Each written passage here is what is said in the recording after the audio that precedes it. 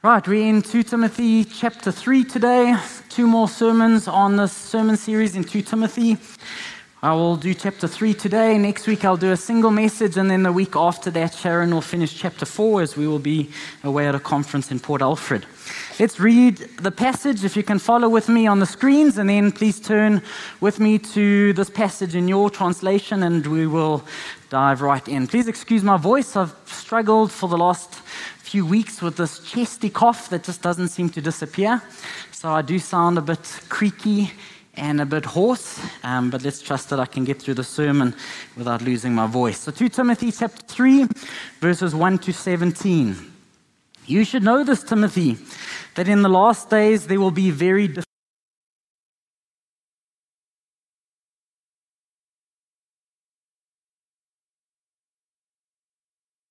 to their parents and ungrateful. They will consider nothing sacred. They will be unloving and unforgiving. They will slander others and have no self-control. They will be cruel and hate what is good. They will betray their friends, be reckless, be puffed up with pride, and love pleasure rather than God. They will act religious, but they will reject the power that could make them godly. Stay away from people like that. They are the kind who work their way into people's homes and win the confidence of vulnerable women who are burdened with their guilt of sin and controlled by various desires. Such women are forever following new teachings, but they are never able to understand the truth. These teachers oppose the truth, just as Jannes and Jambres opposed Moses. They have depraved minds and a counterfeit faith.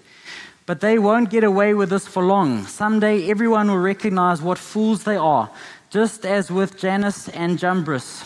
But you, Timothy, certainly know what I teach and how I live and what my purpose in life is. You know my faith, my patience, my love, and my endurance. You know how much persecution and suffering I've endured. You know all about how I was persecuted in Antioch, in Iconium, and Lystra. But the Lord rescued me from all of it. Yes, everyone who wants to live a godly life in Jesus Christ will suffer persecution. But evil people and impostors will flourish. They will deceive others and will themselves be deceived. But you must remain faithful to the things you have been taught. You know they are true, but you know you can trust those who taught you. You have been taught the Holy Scriptures from childhood, and they have given you the wisdom to receive the salvation that comes by trusting in Jesus Christ. All Scripture is inspired by God and is useful to teach us what is true and to make us realize what is wrong in our lives. It corrects us when we are wrong and teaches us to do what is right. God uses it to prepare and equip His people to do every good work. Let's pray. Jesus, just as we have read that Scripture, this Bible, is inspired by God, it is God-breathed, and it is useful to teach us what is true and make us realize what is wrong. And Jesus, as we sit under your word, as we read your word, as we listen to your word, Holy Spirit, would you illuminate the word?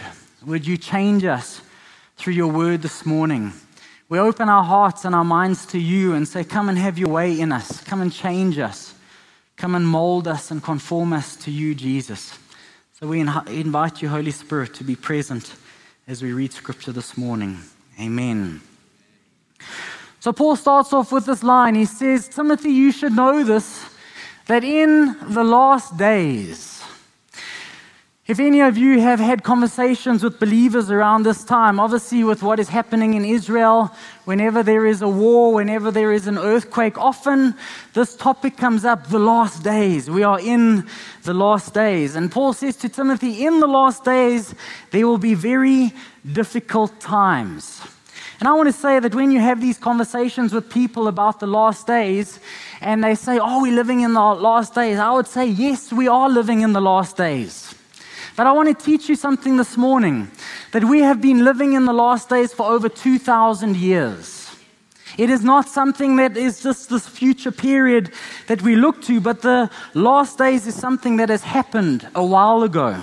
The writer of Hebrews says this about the last days, and he characterizes it by God sending of his Son. Hebrews 1 verse 1 to 2 says, long ago, many times and in many ways, God spoke to our fathers by the prophets. But in the last days, he has spoken to us by his Son, whom he appointed the heir of all things, through whom also he created the world. Timothy says in chapter 1, verse 19 to 20, it was the precious blood of Christ, the sinless, spotless Lamb of God, and God chose him as your ransom long before the world began. But now in these last days, he has been revealed for your sake. Here's a little test to you. When there is the outpouring of the Holy Spirit at Pentecost, Peter stands up and he shares a sermon, the first sermon filled with the Holy Spirit, and he quotes the prophet Joel. Who knows what that prophecy says? In the last days, I will pour out my Spirit upon all people. Your sons and daughters will prophesy. Young men will see visions, and old men will dream dreams. So the last days is something that was inaugurated when Jesus came, and we saw the outpouring of the Holy Spirit on the church. And you can read about the last days in Acts 2. I read Hebrews, 1 Corinthians 10 verse 11, and I read 1 Peter 1 verse 20.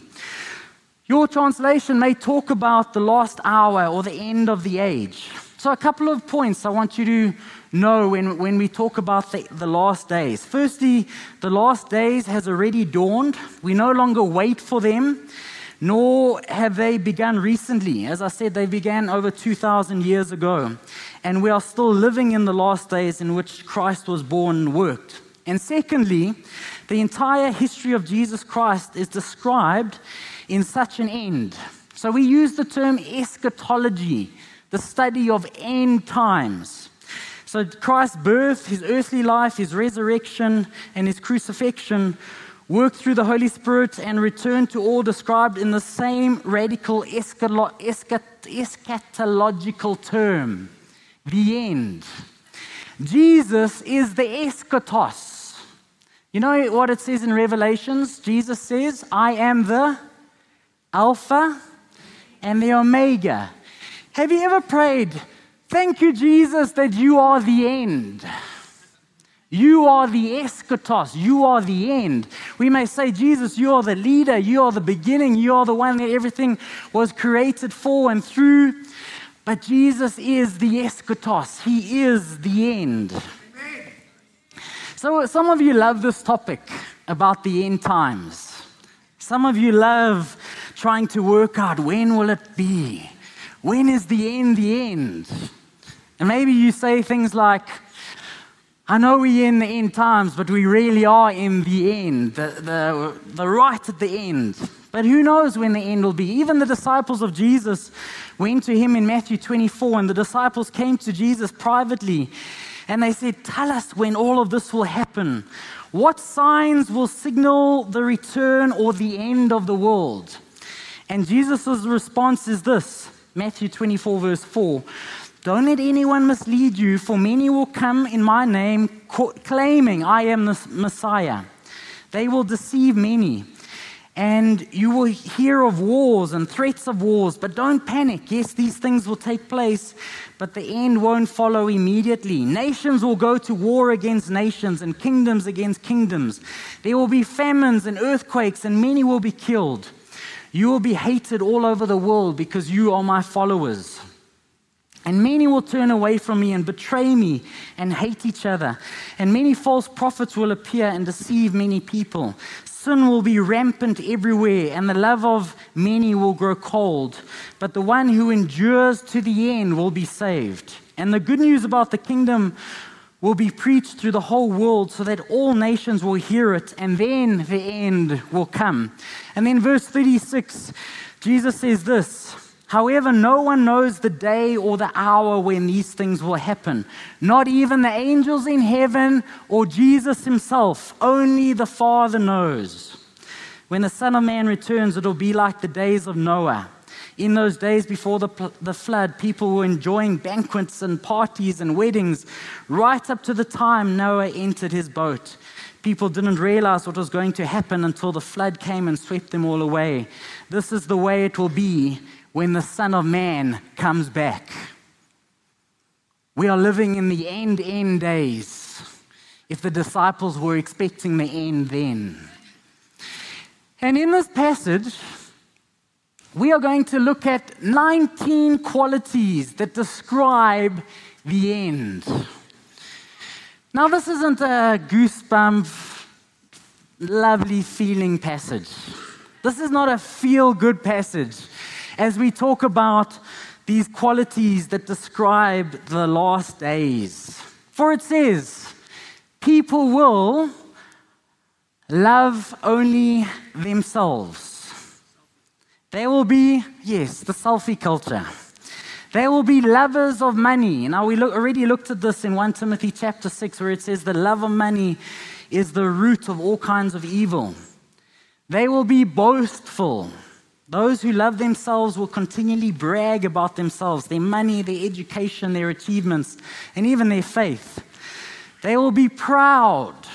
God opposes the proud, but gives grace to the humble. Scoffing at God, blasphemers. This word is translated abusive. They will blaspheme others and God. When life is about self and your happiness, and people don't get their way, they will become angry and aggressive towards God and others. And this abuse will be directed toward people of different ethnicities, the social, society, economic standards, even denominational affiliations. People will be scoffers and will scoff at God. They will be disobedient to their parents. You know, when the love of self is sitting on the throne, all forms of authority, whether it's through parents or whether it's through teachers or whether it's through government, there will be disobedience to authority. People will be ungrateful.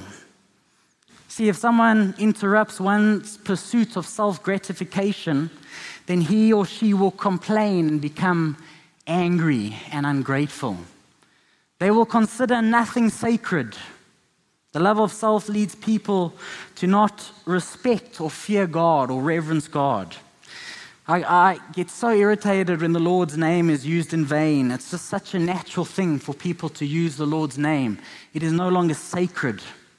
They will be unloving, without natural affection or without family affection. They will be unforgiving.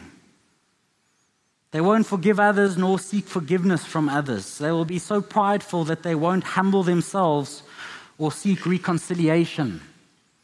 The list goes on. They will slander others. This expression, this word, comes from the word diabolos, which is often translated accuser or devil. People will slander others with their words and slander God. You know, this also describes, when we talk about end days, it also describes people in the church. People will slander others with their words and slander God. The church will be full of gossip and backbiting. When self is on the throne, it naturally leads to pulling others down so you can exalt yourself. They will have no self-control. This one irritates me. Because for any of you that drive on our roads today, it's not just the taxi drivers that decide to ignore the rules of the road. It's the everyday, ordinary people that are using turning lanes to sneak across into my lane when I'm going. No self-control, self-centered. It's all about me. And I get nervous because I'm so nervous one day when I start hooting and I look in the mirror and it's one of you. That's why I don't disobey the rules of the road, because I'm like, what happens if someone sees me going in a turning lane and turning across and just apologizing like, oh, I never meant that, sorry.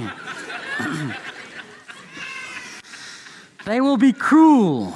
This word is described as brutal or fierce or untamed. People will be like wild animals seeking to tear one another apart in order to gain or protect their own desires. They will hate what is good. They will love what should be hated, and they will hate what should be loved. Ungodly entertainment, ideologies, endeavors, these sort of things they will love. They will betray their friends. They won't keep their promises. The only commitment they will keep is their pursuit of happiness. This is where we're going to see church splits and people jumping from church to church and divorce, all the things. They will just betray everyone because of self, to please oneself. They will be reckless. People will do whatever they want without consideration for others. All that matters is self and the self-expression of that. They will seek things like, I just had to be true to myself, as if that justifies any number of evils. They will be puffed up with pride. People will be full of their own exaggerated self-importance. And they will love pleasures rather than God.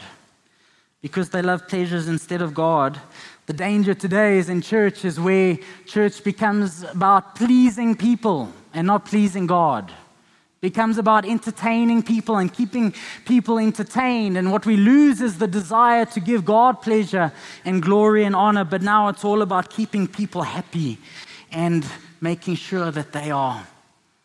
Because we don't want them to leave. We want them to be happy and entertained.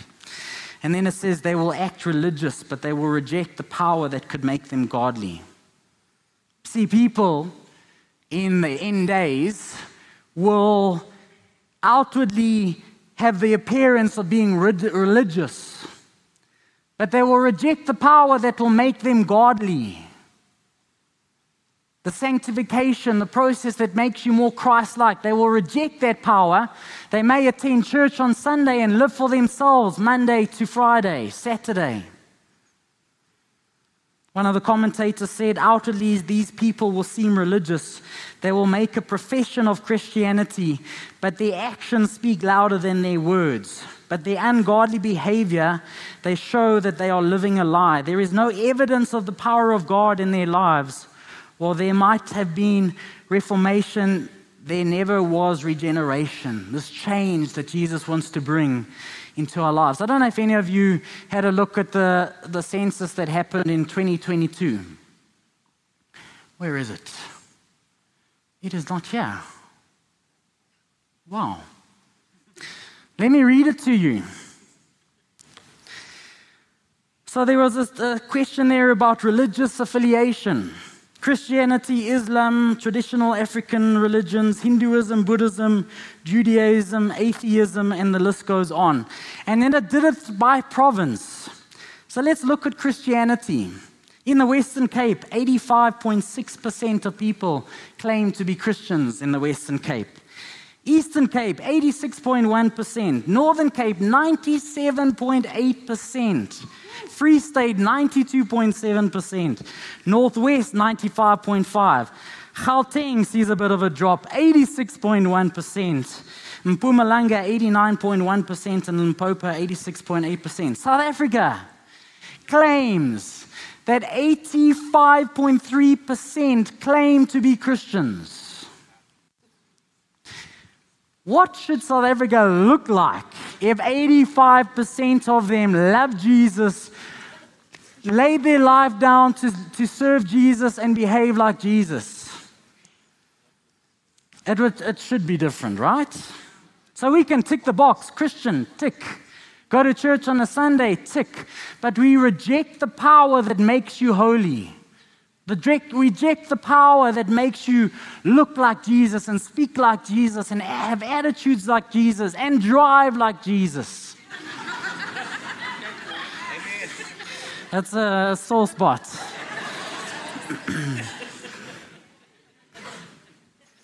What does he say about these people? Stay away from people like that. What does it mean to stay away from people like this? That claim to be Christian, but yet their behavior, their lifestyle doesn't match up to it. It's not saying don't ever speak to them or don't ever influence them, because in chapter 4 he says, do the work of an evangelist. Work at telling others about the good news. But what he does say is don't become at home with wickedness and evil and the culture of our world that we live in. Don't be so comfortable in it that you start looking like it. And what is evil starts becoming not so bad. And what is good doesn't actually look good anymore. And we start compromising and we start looking like the world. See, this list, there's parts of it in all of us. I can be a lover of self. I can lack self-control. All these things. We can be proud. We can be arrogant. But he says, don't let it be like that with you. Be countercultural. Look different. Be different. Those true followers of Jesus, those that have chosen him to be his Lord, our Lord and Savior, we've got to be different. He's challenged by these false teachers that came into the church. And he says this about them. They are the kind who work their way into people's homes and win the confidence. Now listen, we're not just talking about people today working their way into our homes. Listen, there is an easier way to get into our homes. When you want to look at false doctrine and false teaching, it all comes through all the time. If you open yourself up to it, it's available. But these teachers oppose the truth. And then he mentions two men that oppose Moses. What is interesting is that these two men, their names are not in Scripture. But it is believed that these names, Janus and Jambres, are, however, tradition says that they were the sorcerers who opposed Moses when he went into Pharaoh's court. You know those sorcerers when Moses and Aaron walk in and God says, throw your staff down, and it turns into a snake. And then he calls his sorcerers that come in and they throw their staff down and it also turns into a snake. And then the second plague that happened was what? I think the blood, the water of the blood. And these two guys did the same miracle, the same sign. And then when he called frogs to come out of the water, they did the same thing. But that's where it ended. After that, the gnats and all the other plagues that happened, they could not do. And he calls these guys out. These teachers oppose the truth and oppose Moses. They have depraved minds and counterfeit faith. There will be false teachers in the last days who can perform signs and wonders. Jesus says in Matthew 24, for false messiahs and prophets will rise up and perform great signs and wonders so as to deceive, if possible, even God's chosen ones. See, I have warned you about this ahead of time. This has been a common theme in this sermon series, the danger of false teachers, the danger that they are deceptive in their ways. It talks about when it says they come into their homes. This word means to creep or to be a worm that makes its way into our thinking and our understanding of who God is or what Christianity is supposed to look like. He says, stay away from people like that. This is not a great verse. Verse 13. But evil people and impostors will flourish. I don't want evil people in this nation to flourish. I want them to do the opposite of flourishing. I want the godly to flourish. But yet we live in the last days. Evil will flourish. Evil people will flourish. They will deceive others and will themselves be deceived. And then he says, you must remain faithful to the things you have been taught. They are true, for you can trust those who taught you Scripture. Who was it that taught Timothy Scripture? His mom and his gran are specifically mentioned as people that spoke into Timothy's life from a young age.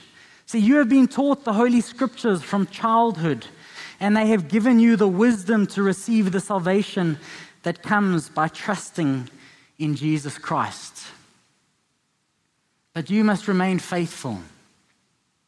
I love what he does here. He encourages Timothy by saying, look at my life. Look at how I have endured the difficulties, persecution. Look how I have suffered. Yet look at how I have remained faithful. There is something about modeling faithfulness to others. There is about saying something, church, imitate me as I imitate Christ. I want to be faithful to the last day. Will you be faithful to the end? Or will you be tossed to and fro by false beliefs and false doctrines and difficult times? But you must remain faithful. I love this idea of, where we get this on our Bibles, Holy Bible, Holy Scripture. It comes from that verse over here where it says, you have been taught the Holy Scriptures. The Holy Scriptures, the Holy Bible. Then he says, all Scripture is inspired by God and is useful to teach us what is true and make us realize what is wrong in our lives. It corrects us when we are wrong and teaches us to do what is right. God uses it to prepare and equip His people to do every good work. The ESV says all Scripture is God-breathed, is breathed out by God. So God takes these human authors and He breathes and inspires the Word of God. And it says all Scripture is inspired by God. It is God-breathed and is useful for teaching, for reproof, for correction or training in righteousness. Scripture teaches us what is right, what is not right. It teaches us how to get right, and it teaches us how to stay right. I want to say to our younger generation here today, can I pick on you, Jaden, Junior? Can I pick on you?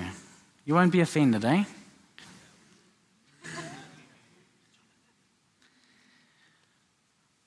Spending 5 minutes in this is not going to give you the dopamine drop that Instagram Reels and TikTok will give you. Or watching YouTube.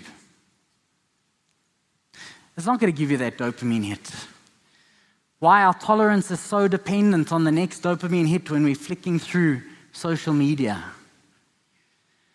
So the idea of saying, church, spend time in this, please. Start with 5 minutes. Download the YouVersion Bible app. It's got the verse of the day. When you're about to have breakfast, read it for 5 minutes. 5 minutes, start there. And then start to grow a love for God's Word. Then hear it, read it, meditate on it, study it, and memorize it.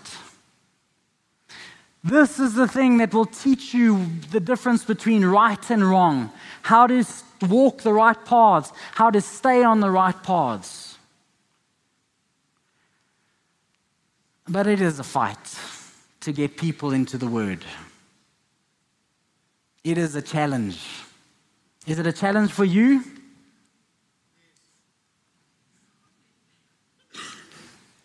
You set that alarm for 10 minutes to have a quiet time and it's hard.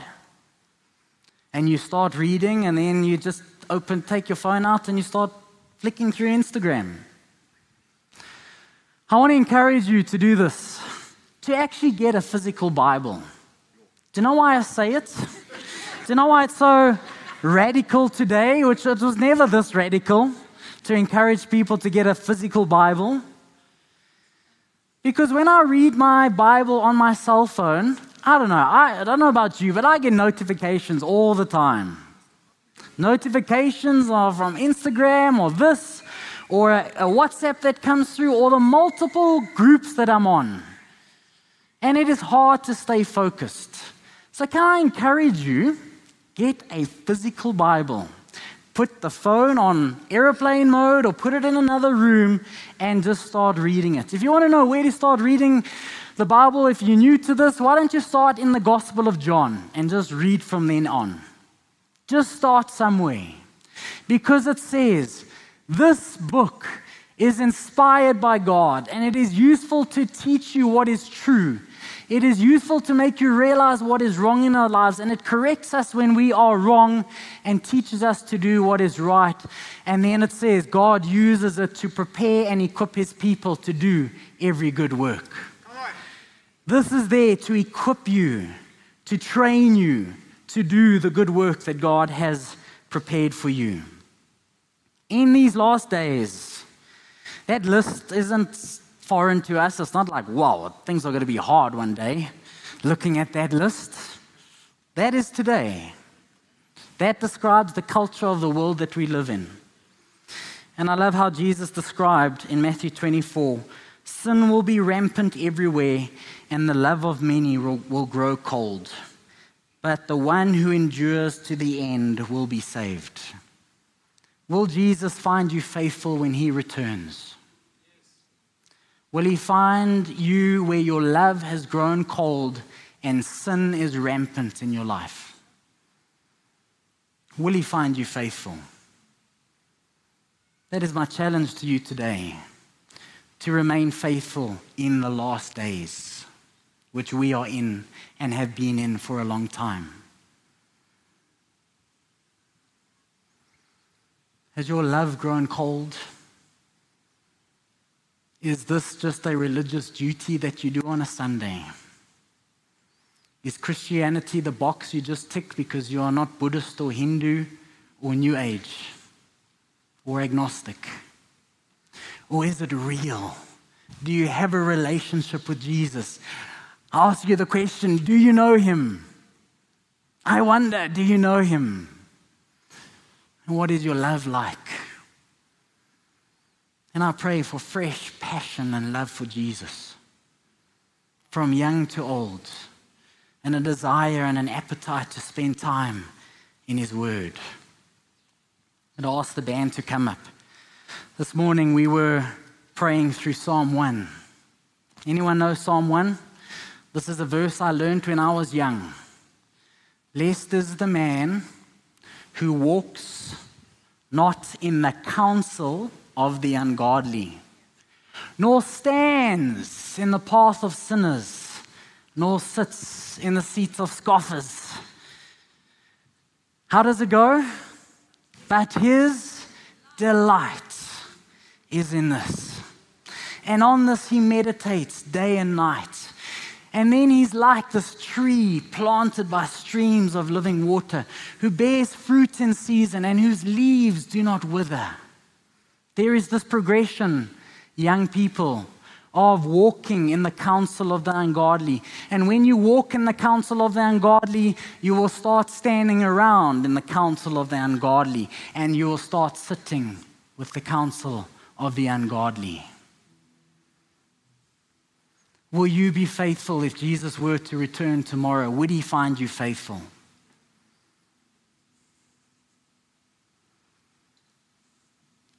If you have forgotten the fact that Jesus is coming and you are living for yourself, please don't be in that place where you realize, man, if only I knew. Because He says it'll be like the days of Noah. You'll be doing your own thing and it's going to start raining. And do not get caught on that side of the door. Will you be faithful to the end? And I speak to those who are slowly, the term backsliding, where your love for God is starting to grow cold. Sin is looking good. You're looking like the world. Do not get caught on that side of the door. Be faithful to the end. We're going to stand.